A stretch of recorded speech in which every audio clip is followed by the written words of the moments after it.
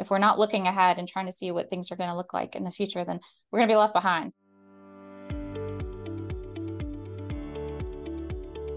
Hello, everyone, and welcome to the Radiology Report podcast, where we are having conversations with the leaders transforming radiology today. You can find us on radiologyreportpodcast.com, Apple Podcasts, Spotify, Google, or wherever you get your podcasts. I'm your host, Daniel Arnold. Today, we are joined by Dr. Lauren Nicola. Dr. Nicola is a private practice radiologist who earned a national reputation for her work in health policy and reimbursement. She is subspecialized in both pediatric radiology and breast imaging and serves as the Chief Executive Officer at Triad Radiology Associates in North Carolina. Dr. Nicola also serves as the chair of the ACR MACRA and reimbursement committees and also sits on the board of chancellors as the chair of the Ultrasound Commission. She represents radiology on behalf of the ACR as Relative Value Scale Update Committee, RUC advisor to the American Medical Association. Dr. Nicola, welcome to the show. Thanks, Daniel. It's great to be here. So tell me about your background. How did you get into medicine? What led you to radiology? That's a good question without a really good fancy answer. I grew up in a really small town in North Carolina, considered various different career paths, but I have an identical twin sister. And so both of us would kind of bounce ideas off of each other, and we tend to follow each other's paths. So when we were in kindergarten, we had to make a poster of what we wanted to be when we grew up. And we both put hairdresser on there. And the teachers were like, maybe you want to consider something else a little bit. You're both really good at science and math, maybe change your mind a little bit. So I was like, okay, maybe not hairdresser, maybe I'll be a doctor. And then my sister said, I'd like to be a doctor too. So pretty much from that point on, we were at least interested in it and kind of waxed and waned through high school and college. But it was something that we were always interested in. No doctors in the family or anything like that. But I was always drawn to the problem solving aspect of medicine, and particularly radiology. I find it fascinating that we're presented with these images. We kind of get to see into the patient in a very literal way, and we have the answers to many of the clinicians' questions that send those patients our way. So to me, that's a really satisfying part of the job, and problem solving in general has been always part of my career goals, and so radiology seemed to match that really well. Did your twin sister also stay in medicine? That's an interesting story too. She did stay in medicine. And in fact, she started radiology residency. She did it for about 6 months and decided that she didn't like it and wanted to go back into internal medicine. So I wanted a genetic test at that point because I couldn't imagine doing internal medicine. So I'm not really sure that the DNA is as close as we thought it was. So she transitioned into internal medicine residency, and now she's attending. She actually just took a job at the University of Michigan as chief of hospital medicine up there. Awesome. Well, I talked to lots of radiologists, and I don't believe I've ever talked to a dual-trained pediatric breast imaging radiologist. You must be one of the few. How did that come about? I liked both of them. In residency, I was kind of one of those people who enjoyed lots of different things that I did and had ended up having to narrow it down. I really liked breast imaging, but I liked a lot of aspects of peds too. And I was fortunate to be at a training program at Wake Forest where I was able to do both. I actually stayed on as faculty when I finished training for 2 years at Wake, doing both breast and peds. One of the surgeons joked that I was the lifeboat fellowship, the women and kids. So whoever gets to go in the lifeboat would come to see me. But it's been really fulfilling. I get to have some patient contact in both of those subspecialties. Interestingly, we hired a radiologist a year and a half ago that has the exact same background that did both of those fellowships too. So I guess I started a trend, and now it's becoming common. Love that. So what was your first job post-fellowship, and were you able to find a job that balanced those two interests? Yes. So when I finished fellowship in 2012, the market was pretty terrible. A lot going on. What? The radiology market can be bad? That's going to be news to this audience. Well, it's very ironic now because now, we're desperate for as many people as we can get. So it's come full swing to current day. But back then, jobs were few and far between. So I finished training, and I was interested in both peds and breast and some general radiology, and a faculty position was open, and Wake Forest needed someone in both those departments, and they were willing to let me spend time in both. So I stayed there for 2 years and did some breast and some peds. There were a lot of things I liked about academics, but I really liked the business growing aspect of private practice as well. So at that point, an opportunity opened at Triad around 2015. And so I switched from academics over to private practice and took that job where I was still able to do breast and peds and some general work. When you joined Triad, how big was the practice? It was, I want to say about probably 35 to 40 radiologists. We have about 52 now, so we've grown quite a bit in the last few years. Excellent. And so when you joined the practice, did you have your eyes set on becoming CEO? Is it part of your 5-year plan, or what? How did that come to be? I was really just grateful for a job. Remember this the story about the market, how terrible it was? I would have cleaned toilets if that was what they had available. Just put me on the payroll.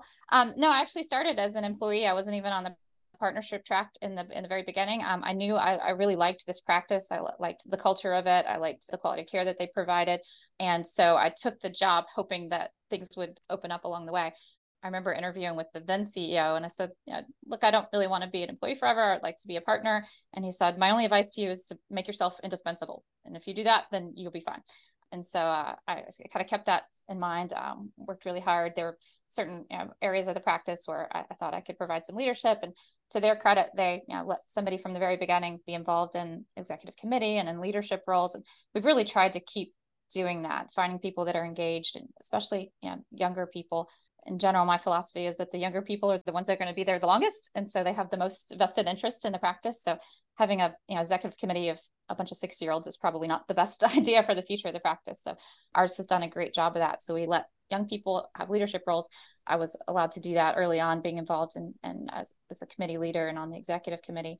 And then over time, our CEO stepped down, and then there I was. So amazing. So did you eventually get on the partnership track? Yes, I did. Within it was a year and a half of so working. They said, you've done a great job. We're going to put you on the partnership track, and then the rest is history. So within a group of 50 radiologists, what percent would be partners, and what does it mean to be a partner? So in our group, it's different for every group. In our group, we have right around 50 radiologists. 30 of those are partners. The partners are the practice owners. There's logistic differences as far as schedules. The partners are the ones that take call and work after hours and weekends and have responsibilities for the practice that way.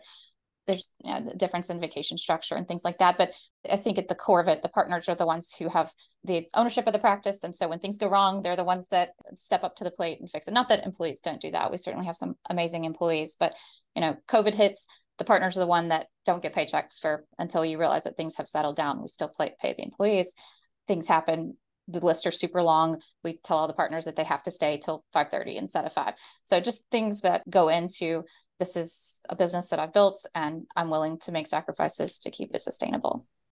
So as a now practice CEO, well, first of all, are you still practicing clinically? What's the balance? I do. It's not a set percentage. Most of my time is administrative, but if we're short one day, I'll hop on the list, or just if I'm in my office, I have a PACS workstation in my office. So if, between meetings, I can pop on and help out if a list is long, or, I'll help out after hours and take some shifts. I think it's important for leaders to know what it's like to actually do the job and be in the trenches. And so I try to do that as much as possible. That being said, my practice, I'm extremely lucky. My practice values the CEO's time to do not just the required meetings, but some whiteboard time for thinking of how to lead the practice and long-term and short-term strategy for practice. And you can't really get that if you have a day off a week, or you can just disappear when there's a hospital meeting or things like that. So the practice has been great about respecting that, even in a manpower crisis, which has been really nice. So what are the top 3 things a CEO is at Triad is spending her time on? Like my mental time or my physical time? Maybe different. Mental time. Yeah. Hospital relationship is one of the big ones. I mean, obviously we're emboldened to our hospital contracts. We've tried to diversify our business some, but we still have one big health system that's our main customer. So a lot of my time and effort goes into making sure that we're good partners to them, that we're valuable to them. Certainly radiology is, over the past decade or so, it has a potential for being commoditized in some ways. So maintaining that relationship and making sure that we really provide value to our hospital partners is key. Recruiting is probably the latest thing that keeps me up at night.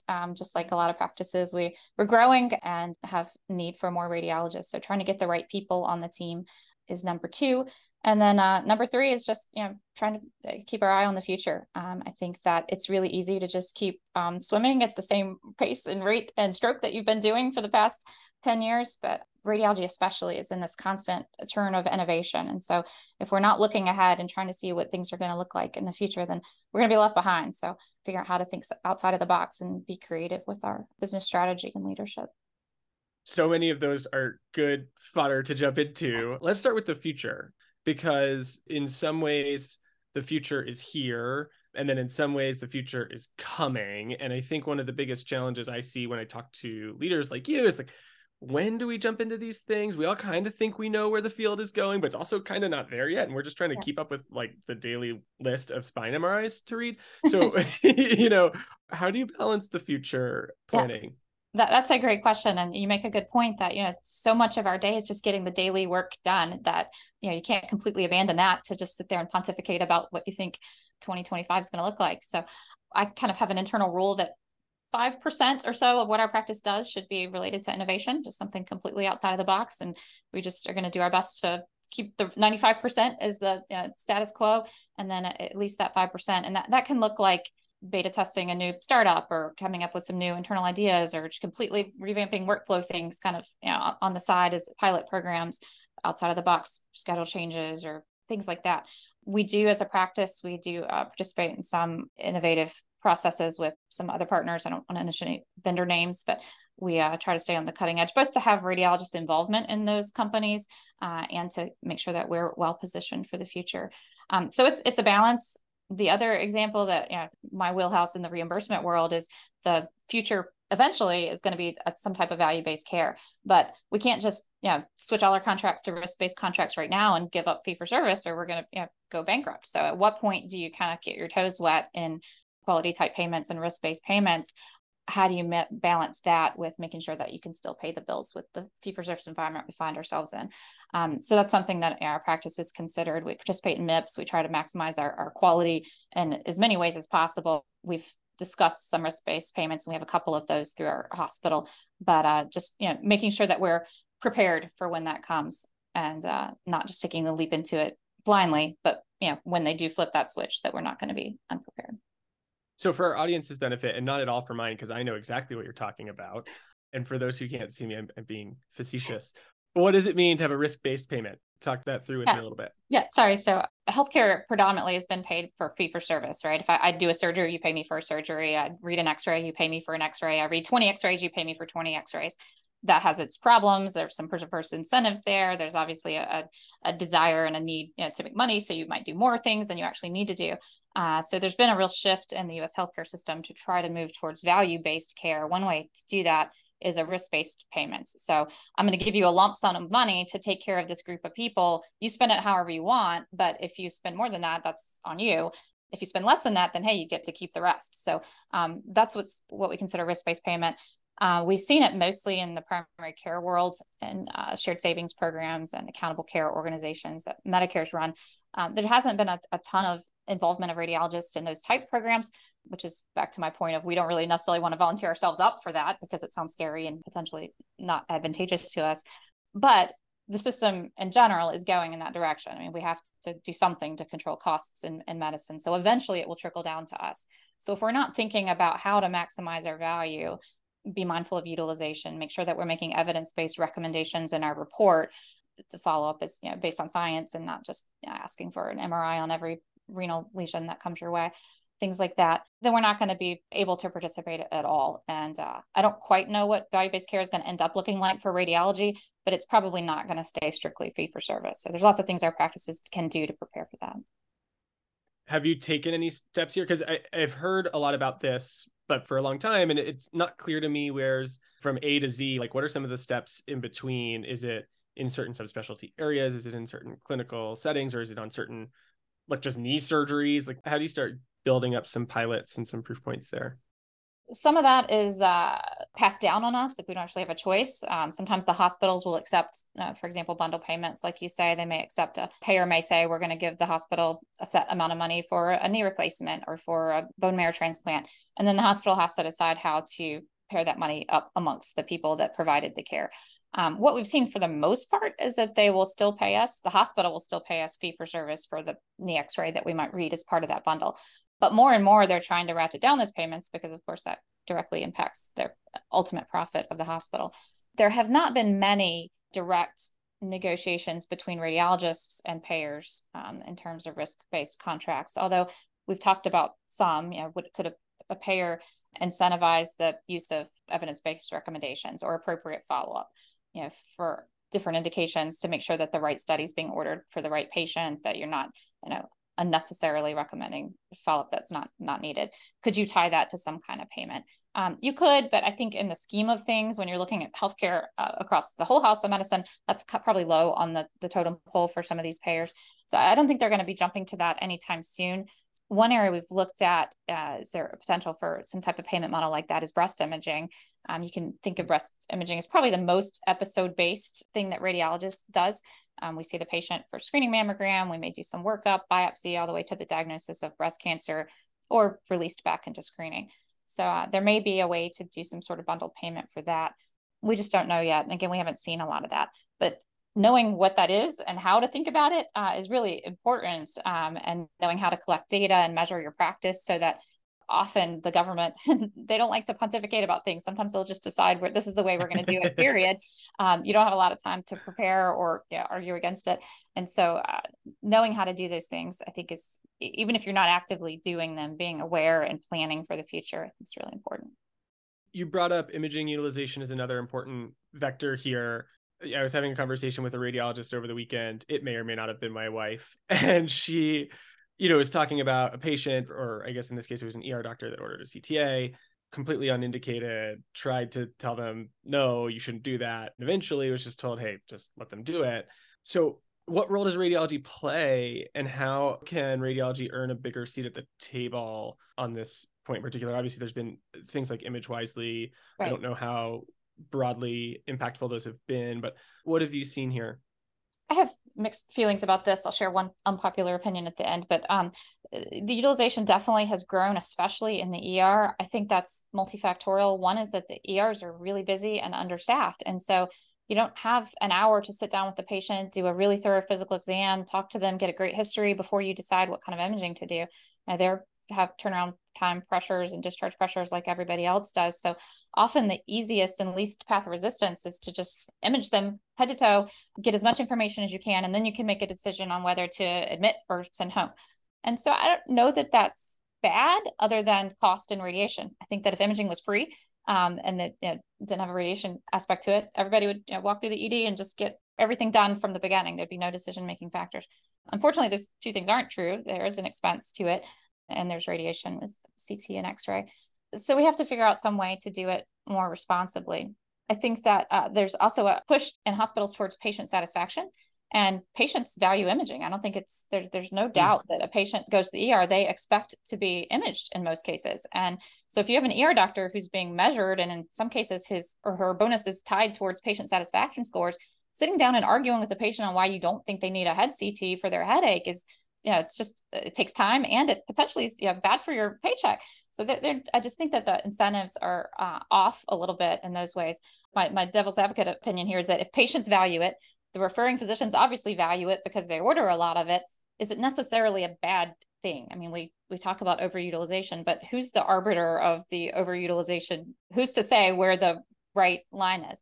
I know in the breast imaging world, we have pretty good scientific evidence that breast ultrasound is not terribly helpful for pain, but it is standard practice in most places. If a woman comes in with breast pain, we'll do an ultrasound as an anxiety relieving measure because it's reassuring to them. And there's a kind of a non-medical benefit to doing that. Not in all cases. Sometimes obviously it's medically indicated, but so, I just think we have to be a little bit careful on how we define those terms. So that's my controversial opinion of the day.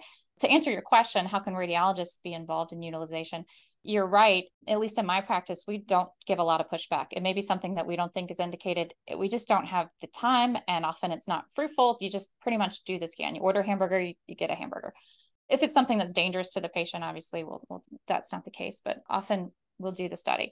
We've looked at some programs through the ACR and like an audit and feedback type version of clinical decision support, so that we could track how appropriate imaging is. And then let's say quarterly or something, we would sit down with the clinicians and say, X% of your studies were not appropriate. Here's some education on what might have been a better test, or what indication may or may not have been ideal for that.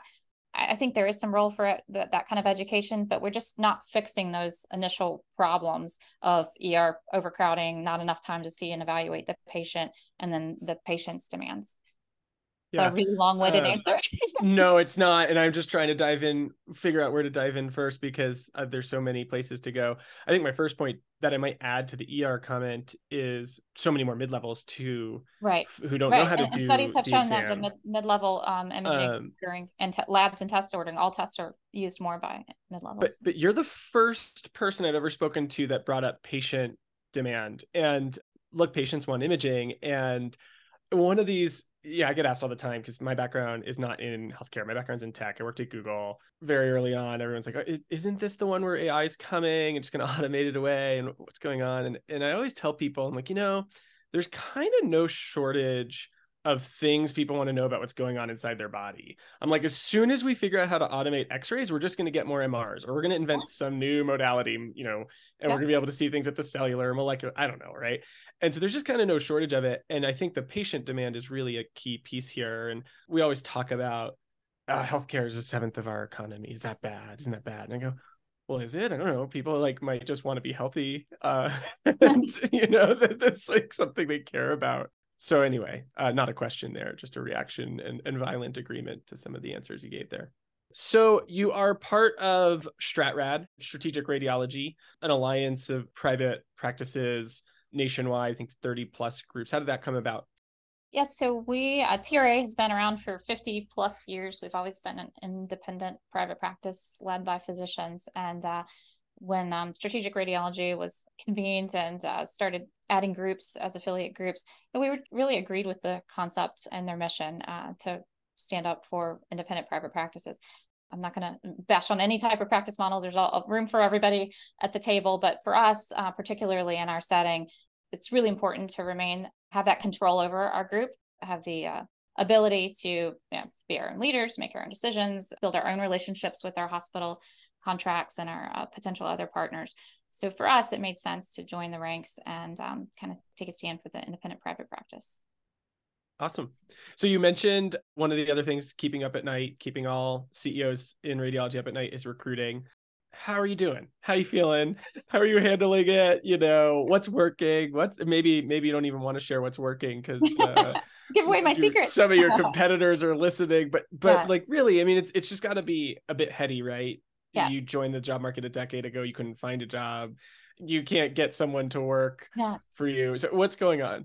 Yeah, I mean it's tough. It's stressful. I will say that our secret sauce, and I have no problem sharing this with the competitors, is our team. And I think it comes down to working with people that you enjoy being around.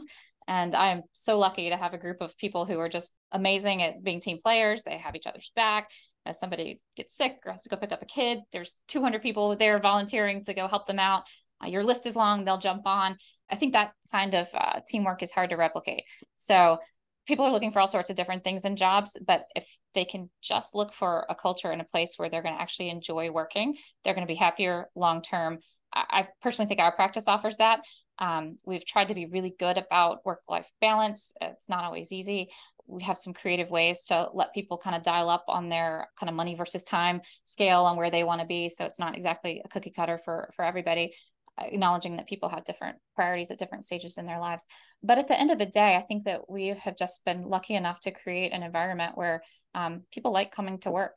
So if I could just get the new recruits to just come and hang out with us, go to dinner with us, or just watch people working, that's been our big selling point, I think. And we've been pretty successful. Some things you can't, people want to live in certain places or they want to work a certain schedule that we can't accommodate. Those are tough, but in general, we've had some pretty good luck with. We've also been lucky enough to be growing. So, we're not just trying to replace the people that are leaving. We're actually trying to add to the ranks. So that's been a good problem to have, but we've done pretty well. Are all of your jobs in person? I was going to mention that as well. So no, we, right before COVID, we have a overnight team that we were having them kind of alternate shifts between home and on site. When COVID hit, that we obviously tried to get as many people out of the hospital as possible. So we set up more remote ability to work remotely. It actually works surprisingly well. We're again blessed to have an amazing IT team that can support that. I think it's probably harder for some practices, but we our guys really had it under control, making a reliable system that wouldn't falter, that were on call to help troubleshoot, fast connections, all that kind of thing. So it worked well. In fact, it worked so well that the hospital's like, I didn't even really notice you guys weren't on site. So we were able to make some of those changes permanent as far as after hours coverage not being on site.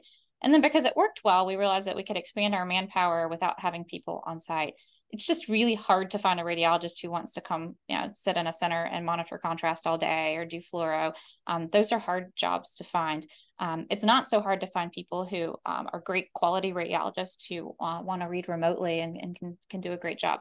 So we've made some kind of manpower shifts and adjustments to accommodate that. We've had some great remote hires that are really great radiologists. The challenge there becomes making sure they feel part of that team, that they can feel that collegiality and culture benefit that I think our group provides. But we've made some adjustments to try to make sure that they feel like they're as much part of TRA as everyone else. Does that mean that you'll actually hire people outside of North Carolina now into full remote? Yeah, we have several radiologists that are outside of North Carolina.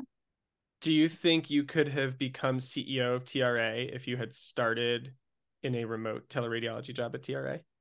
That's a loaded question. So I don't think if I had only ever been remote, I think that would have been hard. A lot of the job that I have is relationships.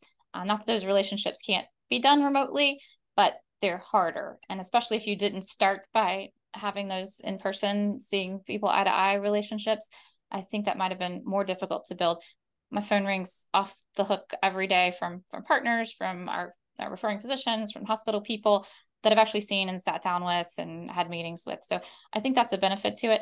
I don't think it's impossible. Part of what I think the future is being willing to think outside the box and shift our vision of how things should be or have to be. And our practice right now does not have any partner fully remote radiologists, but I think there's some that do. We're not necessarily against that. It's just something that we're in the transition of trying to figure out. So never say never. Yeah, I think it's smart. You're being very forward thinking and open-minded about it. It was a bit of a different way of asking the question I was about to ask, which was, what advice do you have for radiologists building their career? And, one of the things people hear is, hey, don't start in teleradiology. Don't start in teleradiology. I imagine that's becoming less and less true. But at the same time, think about your job at the jump. You talked about what you're spending your time with as a CEO, and it's hospital relationships. So, okay, how do you build hospital relationships? You got to be in the hospital and get to know all the leaders and the various functions. And how do you do that remotely? I don't know. Yeah, I think that, I'm not sure I would necessarily give someone the advice not to start in teleradiology, just because everybody has different needs at different points in their lives. And for some people that works really well for them. It's different for every person. I think if I only worked remote ever, I would really miss that interpersonal interaction. I think there's people who wouldn't. They'd have a ton of job satisfaction and caring for patients and the convenience of being in their home, and that's totally fine for them. Whether or not that advances to a leadership position in a practice, I don't know. I think that remains to be seen. It could. There's certainly companies all around the country and the world that have leaders that haven't seen each other and that are run completely remotely. There's businesses that don't even have a headquarters in a home office. So I'm not going to say it can't happen. I just think we're currently watching that in evolution. Any other advice you'd give to early career radiologists? Yeah. We always tell people, at least in the health policy world, when we have people that are interested in volunteering for the Economics Commission or things like that, when they're just out of training or as a resident. So your first job is to be the best radiologist you can. It's great that you have these interests in these other things, but that's your career. Take care of patients first. Make sure you just are the best you can be at radiology. Then after that, I think communication skills are key no matter what you're going to do. Obviously, as radiologists, we communicate through our report, so that's important. But being able to speak publicly, being able to communicate, run meetings, all those things are really important skills that I'm surprised how many adults and leaders sometimes don't have. Last advice would be just to keep learning. Life gets boring if you if you stop learning. There's always something new to learn, whether it's some new part of radiology or leadership training or tennis. I mean, there's lots of things that you can learn in life, but as long as you keep challenging yourself to do new things and be a good teammate, you're going to be all right. Well, as the CEO of a learning company, I didn't pay you to say that, but I will certainly agree with the I'll sentiment. take a t-shirt. How about that? Dr. Nicola, I really enjoyed our conversation. You've had a very interesting and exciting career path. I'm so excited to see what you go to do next and how TRA continues to grow and evolve. Thank you so much for joining the podcast. Thanks, Daniel. Thanks for listening to this episode of the Radiology Report podcast. Be sure to visit us at the radiologyreportpodcast.com or subscribe to the show wherever you get your podcasts to join us for our next episode. We are always looking for great guests. If you have someone you'd like to hear on the show, please get in touch with us online.